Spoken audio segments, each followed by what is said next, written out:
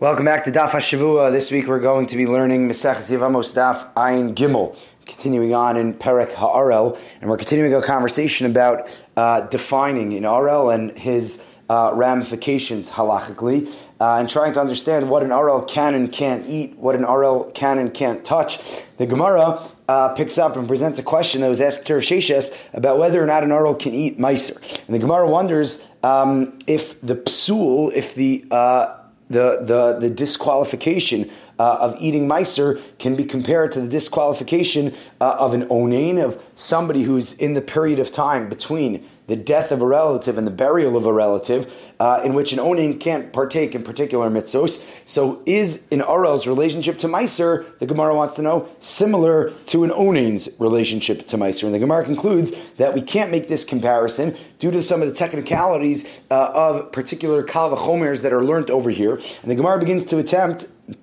to prove that an Arel is going to be usher to touch, usher to eat, usher to interact with Meiser Sheni. So Rav Sheshes comes along, and Rav Sheshes quotes a Mishnah from the second parak of Bikurim, which discusses, really compares and contrasts Truma, Meiser Sheni, and Bikurim, and what they all have in common, and how they are different. What makes up some of the details of Truma, some of the details of Meiser, and some of the details of Bikurim. And the Mishnah there tells us that with regards to Truma and Bikurim, if you eat them illegally, so you're going to be Chayav Misa. And a Zar who just accidentally goes ahead and eats Truma must also go ahead and pay a chomesh, pay a fine, an extra fifth of what he ate, which we actually described way back when at the end of the Mems about 30 daf ago. This punishment of a chomesh that's going to be required to be paid when somebody eats Truma inappropriately. So the Mishnah continues and teaches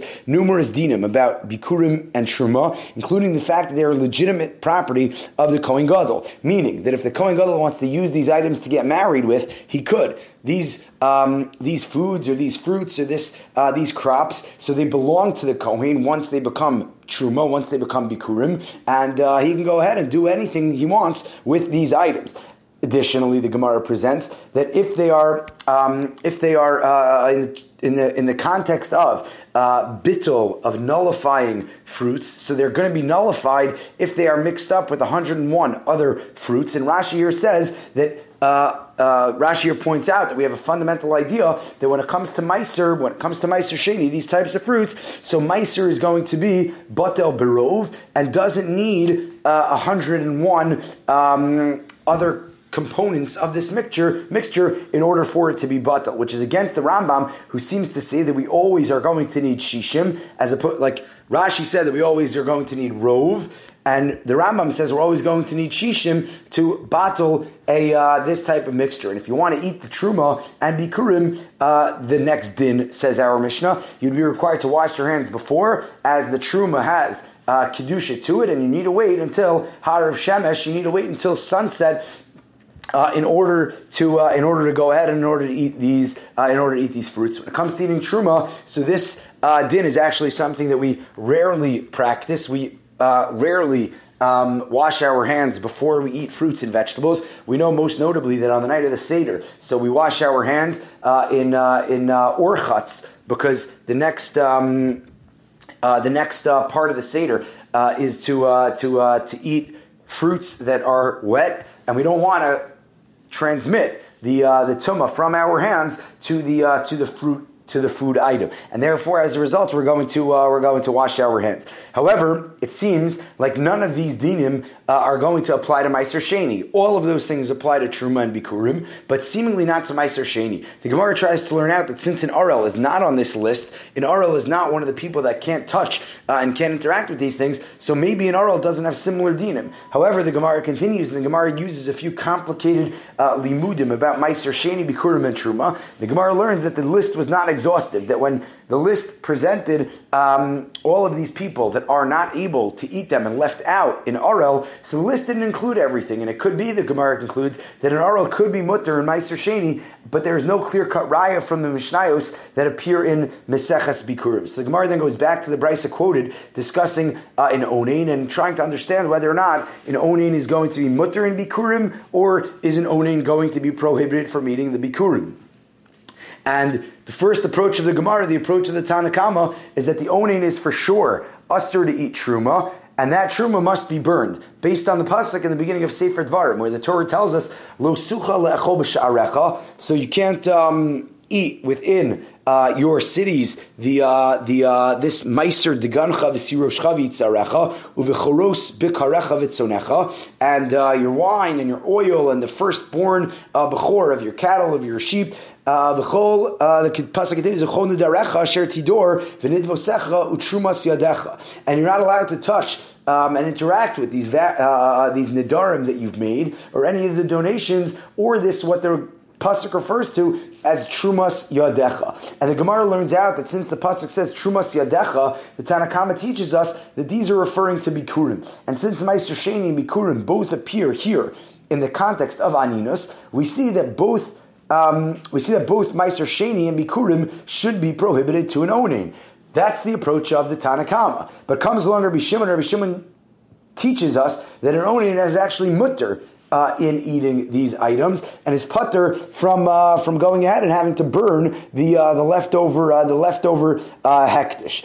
And both the Tanna Kama and Rabbi Shimon prove their approaches from their various psukim. So the Rambam, interestingly enough, says that an onin cannot partake in bikurim, because to eat bikurim there is a requirement of simcha that we know, and we'll speak about it in a moment. But part of the declaration, the vidoy meiser that's described, is the pasuk that teaches us v'samachta b'chol hatov. And since simcha is an integral part of the eating of bikurim, an onin is not able to be b'simcha due to the recent death of a relative, and therefore an onin, says the Rambam in a beautiful approach, that a onin is not going to be able to eat bikurim. The Gemara then presents another hekesh that the Tanna Kama learns, connecting bikurim and its dinim to meiser. And again, Rabbi Shimon says that we shouldn't compare bikurim to meiser, but rather compare bikurim to truma. The Gemara then proceeds to have a discussion about biur meiser sheni, having to burn meiser sheni, having to burn bikurim and truma,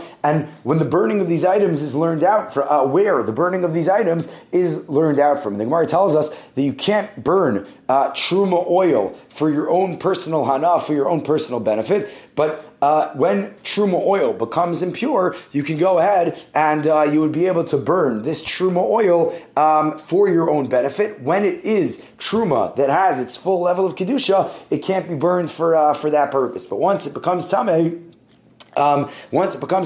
so we would be once it becomes tamei, we would be allowed to burn. So the pasuk that was quoted above, the pasuk that we discussed, lo sucha lechol b'sha'arecha. So from the word b'sha'arecha, we learn that bikurim are not able to be eaten outside the city of Yerushalayim, and specifically, the Torah tells us of Haya kisavo el haaretz, the beginning of Parshas Kisavo, that bikurim really have a close relationship with the city of Yerushalayim. According to the Mishnayos, the bringing of the bikurim, the bringing of the first fruits up to Har Bayis in Yerushalayim began on Yom HaBikurim, Chag HaBikurim, the holiday of Shavuos, and then continued until Sukkot.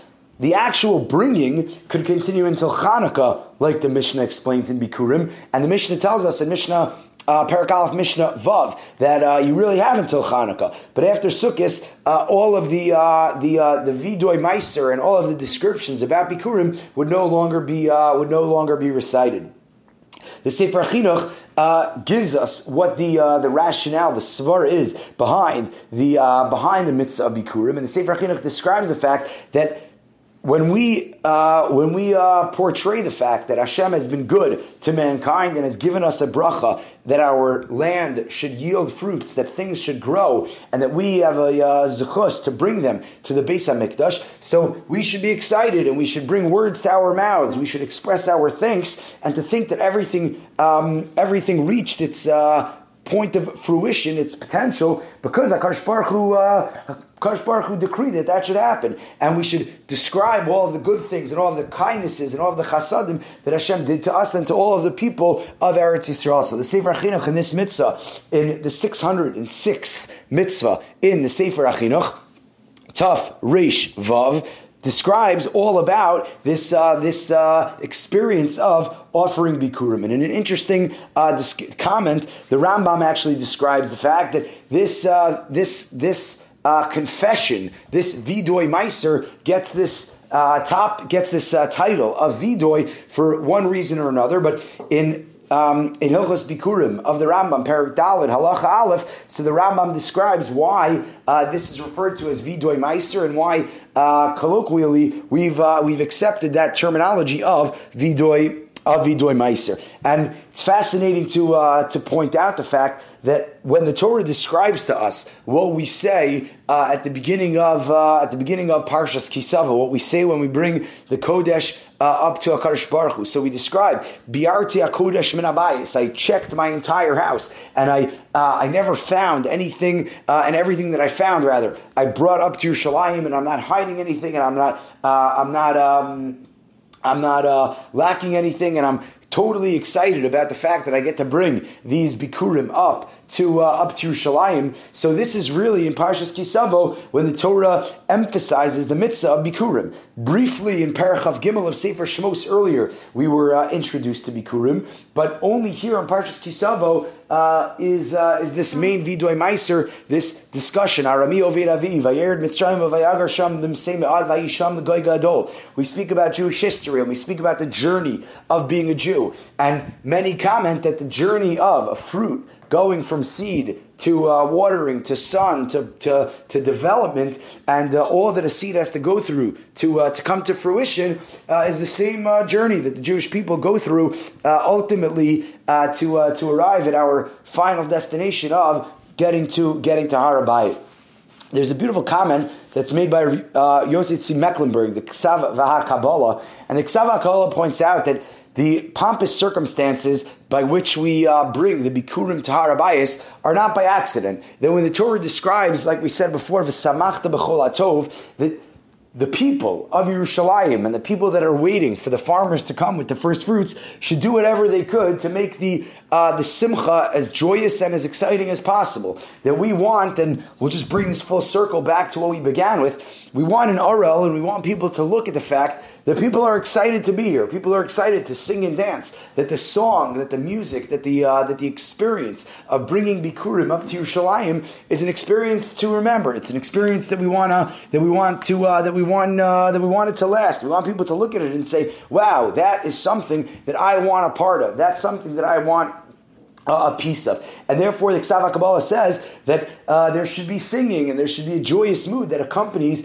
all of the people as the fruits are being brought up to Yerushalayim. It might be counterintuitive if you would think about it, because we've worked so hard in our fields and we've planted and we've plowed and we've hoed and we've done all of the things that we need to do. We've gone through this journey and we see this beautiful fruit beginning to grow. We would think at first glance that we would want to keep that fruit. But comes along the Torah, and the Torah says that we have to take those bikurim. We have to bring those bikurim up to Yerushalayim and offer those bikurim, and we want people to notice. We want people to see that part of bringing these bikurim and part of this process is our gratitude, is expressing our gratitude through this vidoy meiser about the first fruits that are growing, and we want an Orel. We want somebody who's uncircumcised to see what they're missing out on as a result of them not being circumcised. And as the Gemara goes on, and as we get to the bottom of Daf Ayin Gimel, so we continue to compare Truma, Bikurim, Meiser Sheni, and how they interact vis-a-vis in Orel, what an Orel can touch and take part in, what an Orel can't touch and take part in, and many of the dinim that are related to in Orel, Meiser, Truma, Bikurim, mitzvos hatuluyos ba'aretz, mitzvos that are dependent on Eretz Yisrael, and we make our way through Perek HaOrel as we make our way to the end of Daf Ayin Gimel of Meseches Yevamos.